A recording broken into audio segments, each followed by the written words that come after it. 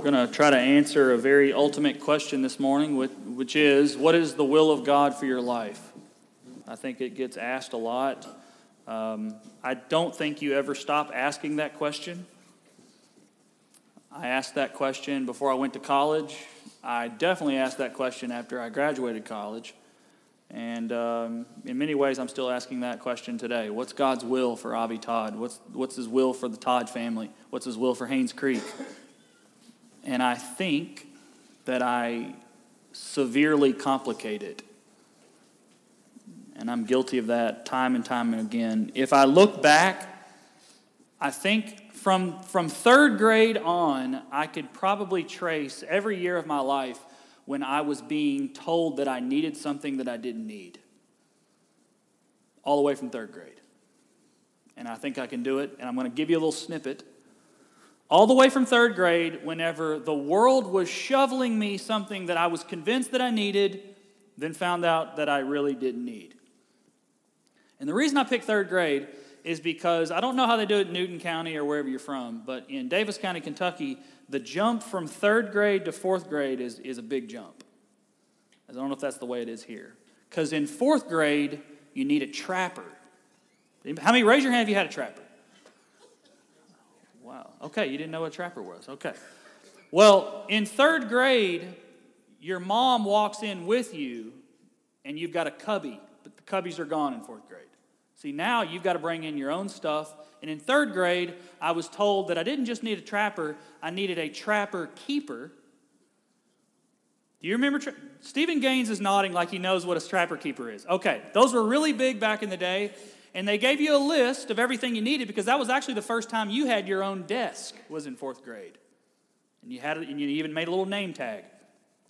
And they gave you a list of things. You needed highlighters, you needed erasers, you needed pencils. Then I graduated to the fifth grade. Made all A's in fourth grade, by the way. I was the vice president in the fourth grade. I hang my hat on that. And then fifth grade, I find out you don't need a trapper keeper anymore. You need the 5-star zipper trappers. You know what I'm talking about? Trapper keepers aren't in anymore. You need the 5-star. And if you don't have one, you're behind. So guess who got the 5-star? Or rather, guess whose mom went out and got him the 5-star, because that's what you need to be successful in fifth grade. But then I also noticed you don't use pencils anymore in fifth grade. You use pens. If you're using a pencil, that means you got to buy an eraser. It apparently wasn't sufficient that you actually use the eraser on the pencil. You actually go out and buy the big erasers. So I got a Uniball. That was the big one back then. I don't know if they're still big or not. But then you graduate to sixth grade, and that's when you have a locker. Big time. Yeah. So the sixth grade, you're not using pens or pencils anymore. What you really need, you can get yourself a pen, but now the big thing is you need a calculator, and you need your own calculator. You can bring any kind of calculator you need, but if you know what's what, you need the TI-30. You know what I'm saying? Raise your hand if you had a TI-30 at one point. Okay, I can tell I'm touching at one generation. The other one's like, I don't know what these things are. And in middle school, you don't get away with getting your mom picking out your clothes. You got to pick your own clothes. And when sixth grade, it's baggy jeans and a Tommy Hilfiger shirt. Raise your hand if you wore that at any time. Okay, I'm hitting with Chris Stewart now. Then you graduate to seventh grade. By eighth grade, TI-30s might as well be in the dinosaur age. You need a what? You need a TI-83. And if you don't have a TI-83, well, you can't do whatever it is those buttons on the top say that you can do. So I went home to Mom. I was like, Mom, I need a TI-83. Yeah, sure, honey. Oh, my goodness gracious, it's $120. Mom, this is pre-algebra now. Well, I think I took pre-algebra. I don't think I needed a TI-83. You obviously weren't doing math right because you need this calculator now. Okay, so I got that. Well, the rat race continues all the way to high school. And don't even get me started. I think we all lived through that. That's just one thing after another of being told what you need to be cool or to fit in and to be successful. Then you go to college, and it's a whole other thing. You don't need calculators anymore. You need a what? You need a laptop.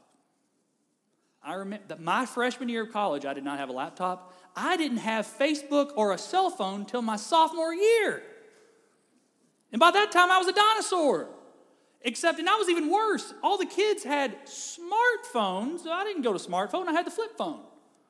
Well, then I quickly found out, you can call people, man, you got a little text there, but you need a smartphone because I got the internet right here. Then I got a smartphone. Then I found out I was behind. I needed an iPhone. Do you see how this works? Do you see how you could go back in time? In fact, and I hope you can trace this theme all the way to your current life now, because here's the newsflash. Many of us are still running the rat race now. You don't graduate from the rat race in college. It follows you. In fact, I would dare say a lot of people today are now running the rat race for their own kids. I want to make sure my kid has the TI-83. Probably not even TI-83 now. It's probably a TI-120. Do they have TI-84s now? Holy cow. Behind the times. My point is, when we get to become adult, when we get a family, when we're a dad, when we're a husband, now it's, my job's not enough. I mean, the job's okay now, but I got to work my way up. I got to climb the corporate ladder. I couldn't possibly be doing what I'm doing now in 5 years because I wouldn't be successful. Now it's less TI-83s now, and it's more about, I mean, the house I got's okay now, but, I wouldn't possibly be in the same house in 10 years. Well, why not? Well, because I need a bigger house. Why do you need a bigger house? Well, because we're going to, we're going to grow. And I couldn't certainly need the same size house that my parents had. We are running the rat race now just by virtue of breathing American air, folks. And many of us are guilty of it and we don't even know it.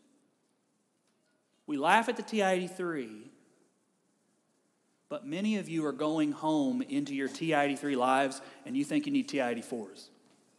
Thank you for that. I didn't know you had those. This morning, I want to point at a reality that we're kind of social evolutionists in America. We think that life is supposed to get better, and if life doesn't get better, it must not be God's will. That's a lie. Your life doesn't have to get better. You don't have to accumulate more things. In fact, it's never granted to you, at least in the Scriptures, that God's will is defined by progress of any kind. But one, holiness. We're going to talk this morning about God's will for your life, if you had to boil it down and nothing else, is defined in 1 Thessalonians chapter 4 in the word sanctification. If you are not advancing, if I am not advancing, if our church is not progressing in the holiness of God, we are not in God's will. I think sometimes I look at my own life, and I think this consciously, but subconsciously I often feed lies to myself, and I think that if I haven't advanced in life in some way, that I haven't advanced as a person. If my life's not better now than it was 5 years, then somehow I'm not doing something right. But I don't think the Scriptures ever point that. In fact, as we're going to see this morning, God desires us to live simple lives. Simple people. So if you turn your text to 1 Thessalonians chapter 4, 1 Thessalonians chapter 4, verses 9 through 12. Turn your Bibles to 1 Thessalonians chapter 4, verses 9 through 12. I don't hear as much rustling. I think that's just because I provided the text now. If you found it, please stand for the reading of God's Word.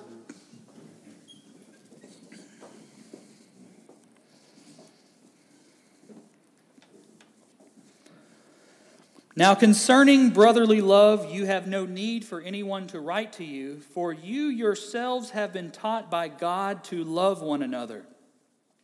For that indeed is what you are doing to all the brothers throughout Macedonia. But we urge you, brothers, to do this more and more, and to aspire to live quietly and to mind your own affairs, and to work with your hands as we instructed you, so that you may walk properly before outsiders and be dependent on no one. Let's pray. Father, help us to live as quiet, simple, thankful, honest, God-loving people. Father, fix our eyes on Jesus by the power of your Holy Spirit this morning. Show us what it means to live quietly. And all these things we ask in your presence, or in your Son's name, amen.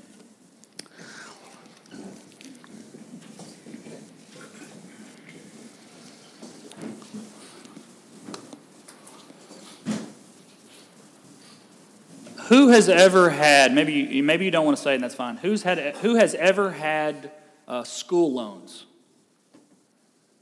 Oh, wow. A lot of people here. Okay. Kelly and I are with you. I'm assuming most people in here have had a mortgage. Life isn't very simple, is it? It's not. At least the bank doesn't think it is. It's very easy to go on, yada, yada, live quietly, live simply, and then you come home and you have to pay bills, and you have to feed mouths. Life isn't very simple. In fact, there's a little toggle, at least there was at one point on Facebook, that says, we're in a relationship, but it's complicated. We live very complicated lives, and we add things to our lives. We get bigger as families go. We get jobs, and life doesn't get very simple anymore. I think I've asked this question before, but I want to ask it again because I hate these kinds of people, and I think we have a lot of them in our church. Now you're going to wonder what I'm asking you. Raise your hand if you're doing today what you wanted to do when you were a little kid. Oh, wow. I mean, I love you, I just hate you at the same time. Because that's not me. I wanted to be a dump truck owner when I was little. Didn't work out. I've asked kids, I love asking kids what they want to do when they grow up. I love it because it gets them so excited. And most kids past a certain point, they know what they want to do. Don't put the flame out, just watch them. They have dreams and aspirations. Kids want to do all kinds of things. And then there's the basic stuff. I mean, you have kids that want to be pro, athletes, but you also have kids that just want to be a doctor or a nurse or a lawyer. At no point in time have I ever come across a kid and be like, hey, what do you want to do to grow up? Well, I honestly just want to live quietly and mind my own affairs. Oh, really? Weird kid. But that kid is not a weird kid. Why have I never come across a kid who wanted to live quietly and mind his own affairs? It's probably because the kid hasn't read 1 Thessalonians 4. But it's also because Paul's instructions to the Thessalonians is not what the world is feeding you or your kids. What do we hear from the world? Do more, make more, have more, say more. But that's not what Paul says right here. He says, if you could break it down into the 4 things, actually, if you want to go ahead and put that up, here's what 4 things he tells us right here, at least in this passage. Love one another more and more, aspire to live quietly, mind your own affairs, work with your hands. That's God's will. Now we're going to break that down, because I have a problem with the 4th one, because I'm not like Ben Malloy and I can't just build things. But there you go. That's what God wants from you. In fact, he even tells them, hey, you've been loving very well to the people of Macedonia, but don't stop there. Do it what? More and more. I want y'all just look at that right there. Is that your life? Do you live quietly? Do you mind your own business? I'll go ahead and think that's what he's saying. The world says that we need to accumulate more and more, and God says we need to love more and more. The world says you need to increase your stock.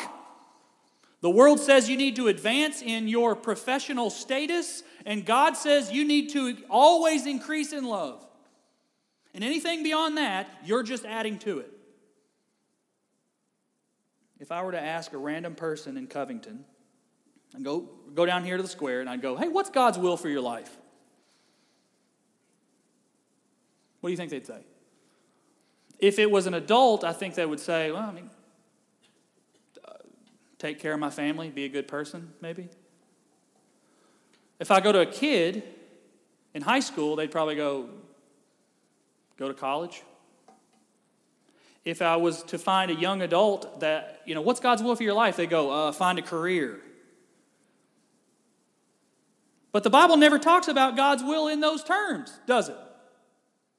It's funny, what are you called to do? What's God's will for your life? It's funny that when we ask those questions today, we get things and places and times, but when God asks those questions in the Bible, we get a person.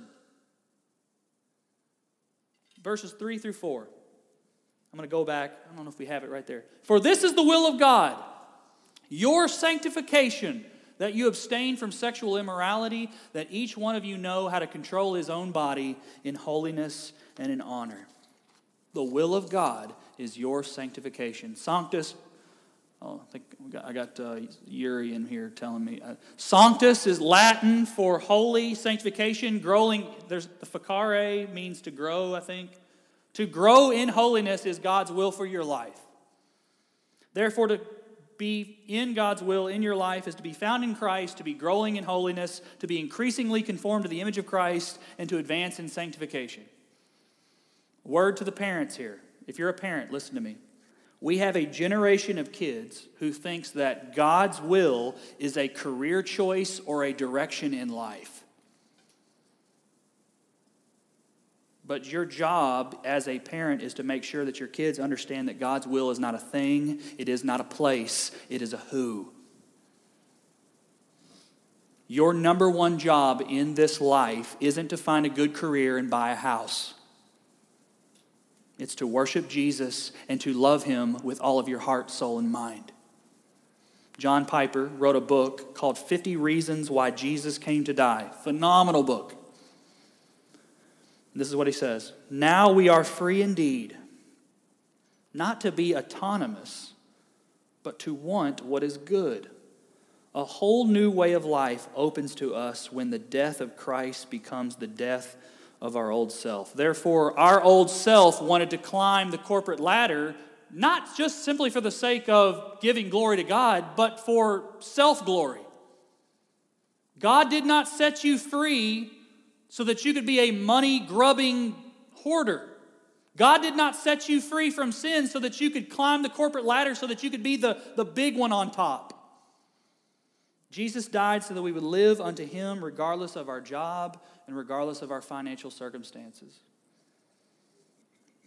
If you are spending your life right now racking your brain over what God's will is for your life, what house you're going to buy, what school your kids are going to go to, your financial investment, what job, what career choice you're going to make, and you are not having any of these conversations in relation to what God's will for my life is in growing in conformity to Jesus, you are not in God's will.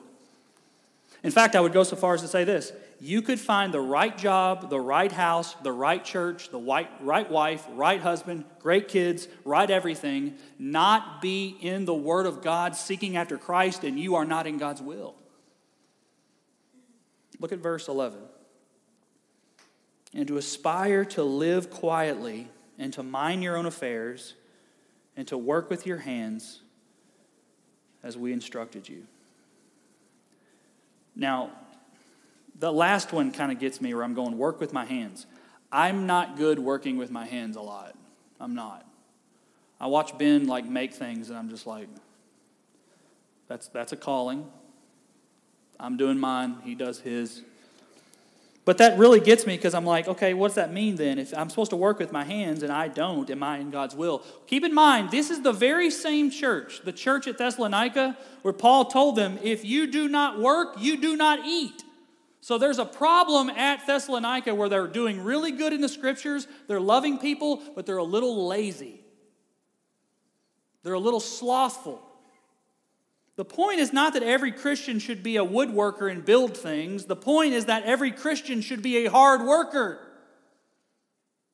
From the Garden of Eden until now, God has given man a command, and that is to work and reflect and represent God in the work that we do. When we're lazy, it tells a lie about God. It tells a lie about his character. It tells a lie about his mission. And it tells a lie about his will for his people. Christians should work and they should live joyfully, but make no mistake. In the Bible, God's will is not a specific job. It's that you work cheerfully in the job that you have. I'm going to say that one more time because I had to tell myself that a few times in my life. In the Bible, God's will is not a specific job. It's that you work cheerfully at the job you have. God can be pleased with your life.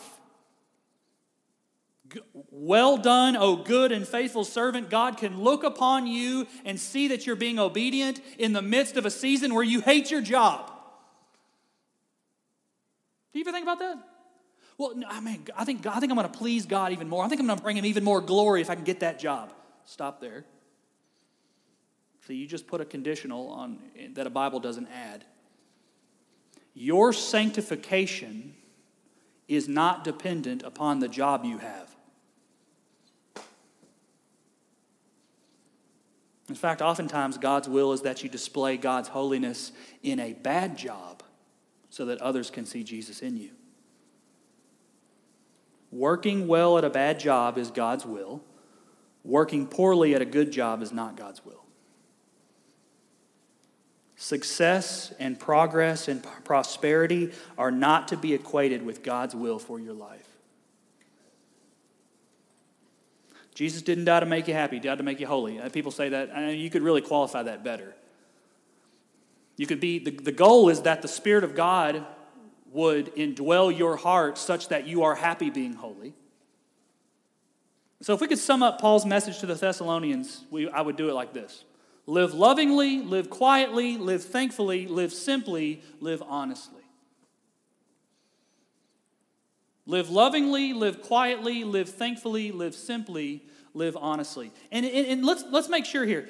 The idea is not that you would just keep your mouth shut and be a simple person. Let's just go down the line here. To aspire to live quietly. The idea is not that you just live quietly. The idea is that you would be okay with the words that God has said rather than offering your own. To mind your own affairs. The idea would be that you don't have to meddle in other people's business because you're satisfied and content with the business of the kingdom. To work with your hands. The idea is that you would be cheerful and joyful doing what God has called you to do because you have joy in God, not your job. So that you may walk properly before outsiders and be dependent on no one. That's because you are not dependent on anybody but Jesus Christ. So that you may walk properly before outsiders and be dependent on no one. So love one another more and more. Live quietly. Mind your own business. Don't worry about what others have gotten from God. Be thankful with what you have and work to please the Lord and not yourself. Everyone in here has a job of some kind. Doesn't matter who your employer is. You're working. When you go, hopefully you're not working today, but when you go wherever you go tomorrow, you're going to do a job. You're going to labor, and you're going to do it wherever it is, whatever you're doing, to reflect and represent Jesus Christ. Your job tomorrow is to do the very same thing Adam was tasked to do in the garden, but you do it under the banner of the gospel now. It's hard to do those things. Can you flip back those 5 things I put up there? It's hard to do that in 21st century America. It's hard. Live lovingly. The world doesn't want you to love others. That's your competition. Don't be nice to your coworkers. They're your obstacle. That person was mean to you. Don't live quietly. You got to build your brand. Did you see all the people that put that stuff on Facebook? You better go on Facebook now and tell them off. You don't need to mind your own affairs. You need to be look ahead. Never be satisfied. Don't live simply. Diversify your portfolio. Get a better job. Build a bigger house. Don't live honestly. I mean, you're not going to get anywhere in the world if you give everybody your secrets. The world is not going to give you that. But Christ will. And what Jesus says is that God's people do not live like the world. Look at verse 12. Why do we do this? Why do we do what we do? Here's what he says. So that you may walk properly before outsiders and be dependent on no one. So the idea there is not Don't borrow money and make as much money as you can so that you're not dependent on anybody financially. That's not what he's saying. What he's saying is, don't shame the name of Christ by the way you live your life and the way you run your business. Don't be known as somebody who runs his business like a shark. Don't be known as somebody who runs his or her business, but you love getting your glory and you don't give any to anyone else. Don't be known as someone who acts one way at church and another way when he gets to work on Monday. Don't be in need of others to cover up for you. Let your life and your integrity and your love and your meekness and your humility speaking for itself. God calls us to live simply, to live quietly, and to live humbly. I remember the first time I've been asked this several times since, but I remember the first time someone came up to me and they're like, Avi, what's your 5-year plan? 5-year plan? I didn't know that I needed one. Like, where am I going to be in 5 years? Yeah. I mean, they were serious. This was a friend. They were like, where are you going to be in 5 years? I don't know. I mean, I hopefully got a job. They're like, Avi. Well, you got a 5-year, this is what they say. You got a 5-year plan whether you know it or not. And you got to settle your life now and vision where you want to be if you're going to be where you want to be in 5 years. Raise your hand if somebody's ever asked you if you got a 5-year plan. And then I graduated, and now people are asking me if I got a 10-year plan. And there's nothing wrong with having a 5-year plan. I do have one. I married my wife, and she got us one. But here's my 5-year plan. I want to love God and I want to love neighbor more than I am now in 5 years. I want to live more quietly in 5 years than I am now. I want to care less about other people's business in 5 years than I do right now. I want to be less dependent upon what other people say and what other people are concerned about in 5 years than I am right now. I want to be minding my own affairs in 5 years because I'm doing even more kingdom work than I am today. That's my 5-year plan. And if that sounds very anticlimactic to you, like, okay, man, it sounds really good, but you do need a 5-year plan. If that's kind of like pithy and like, Abby, that really sells behind a pulpit, but you really need something. If that sounds like, Abby, you're not going to be successful. Are you letting the world define success for you more than God is? Because God's will for your life is not defined by success. It is defined by simple sanctification. Will you be a more holy person in 5 years? It is extraordinarily sad to meet a Christian who is just the same person they were from the beginning. That's when you have to question someone's salvation. B.H. Carroll, I'm going throwback Southern Baptist for some of y'all. Our relation to God is the first of all relations in importance. Its obligations are paramount. The fear of man's judgment, the desire to please men, becomes a snare when it leads us to put the creature above the Creator. It is a convincing evidence of depravity, a cogent proof of flabbiness in moral fiber when we become unduly sensitive to public opinion. It reveals that we have no fixed, no supreme standard of right and wrong. So it's either live a simple life or live a morally ambiguous one. There's really only two choices. The scriptures say that Jesus was born as a slave. He was a carpenter's son. He walked well with outsiders. He was honest. He was hardworking. He studied the scriptures. He honored his parents. He only really had a small group of friends. He only ate what he needed, and he really ultimately died a death stripped bare of all he had, but he was crucified in order to save others. His life was defined by love. He lived a simple, extraordinary life, and he is calling his people to the very same thing. How many people do you know? Don't raise your hand. How many people do you know who died with a lot of money and they left behind a legacy of selfishness and shallowness? Second question. How many people do you know who died with almost nothing, but their love was great and people still talk about them today? That's because love is the legacy we want. But you can't buy it. You can't purchase love.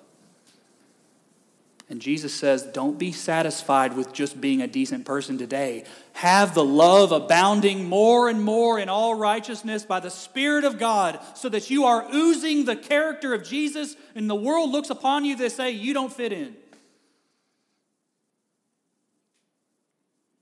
It's becoming increasingly more difficult in this life to live a simple life. And yet that is exactly those who Jesus has reserved the kingdom.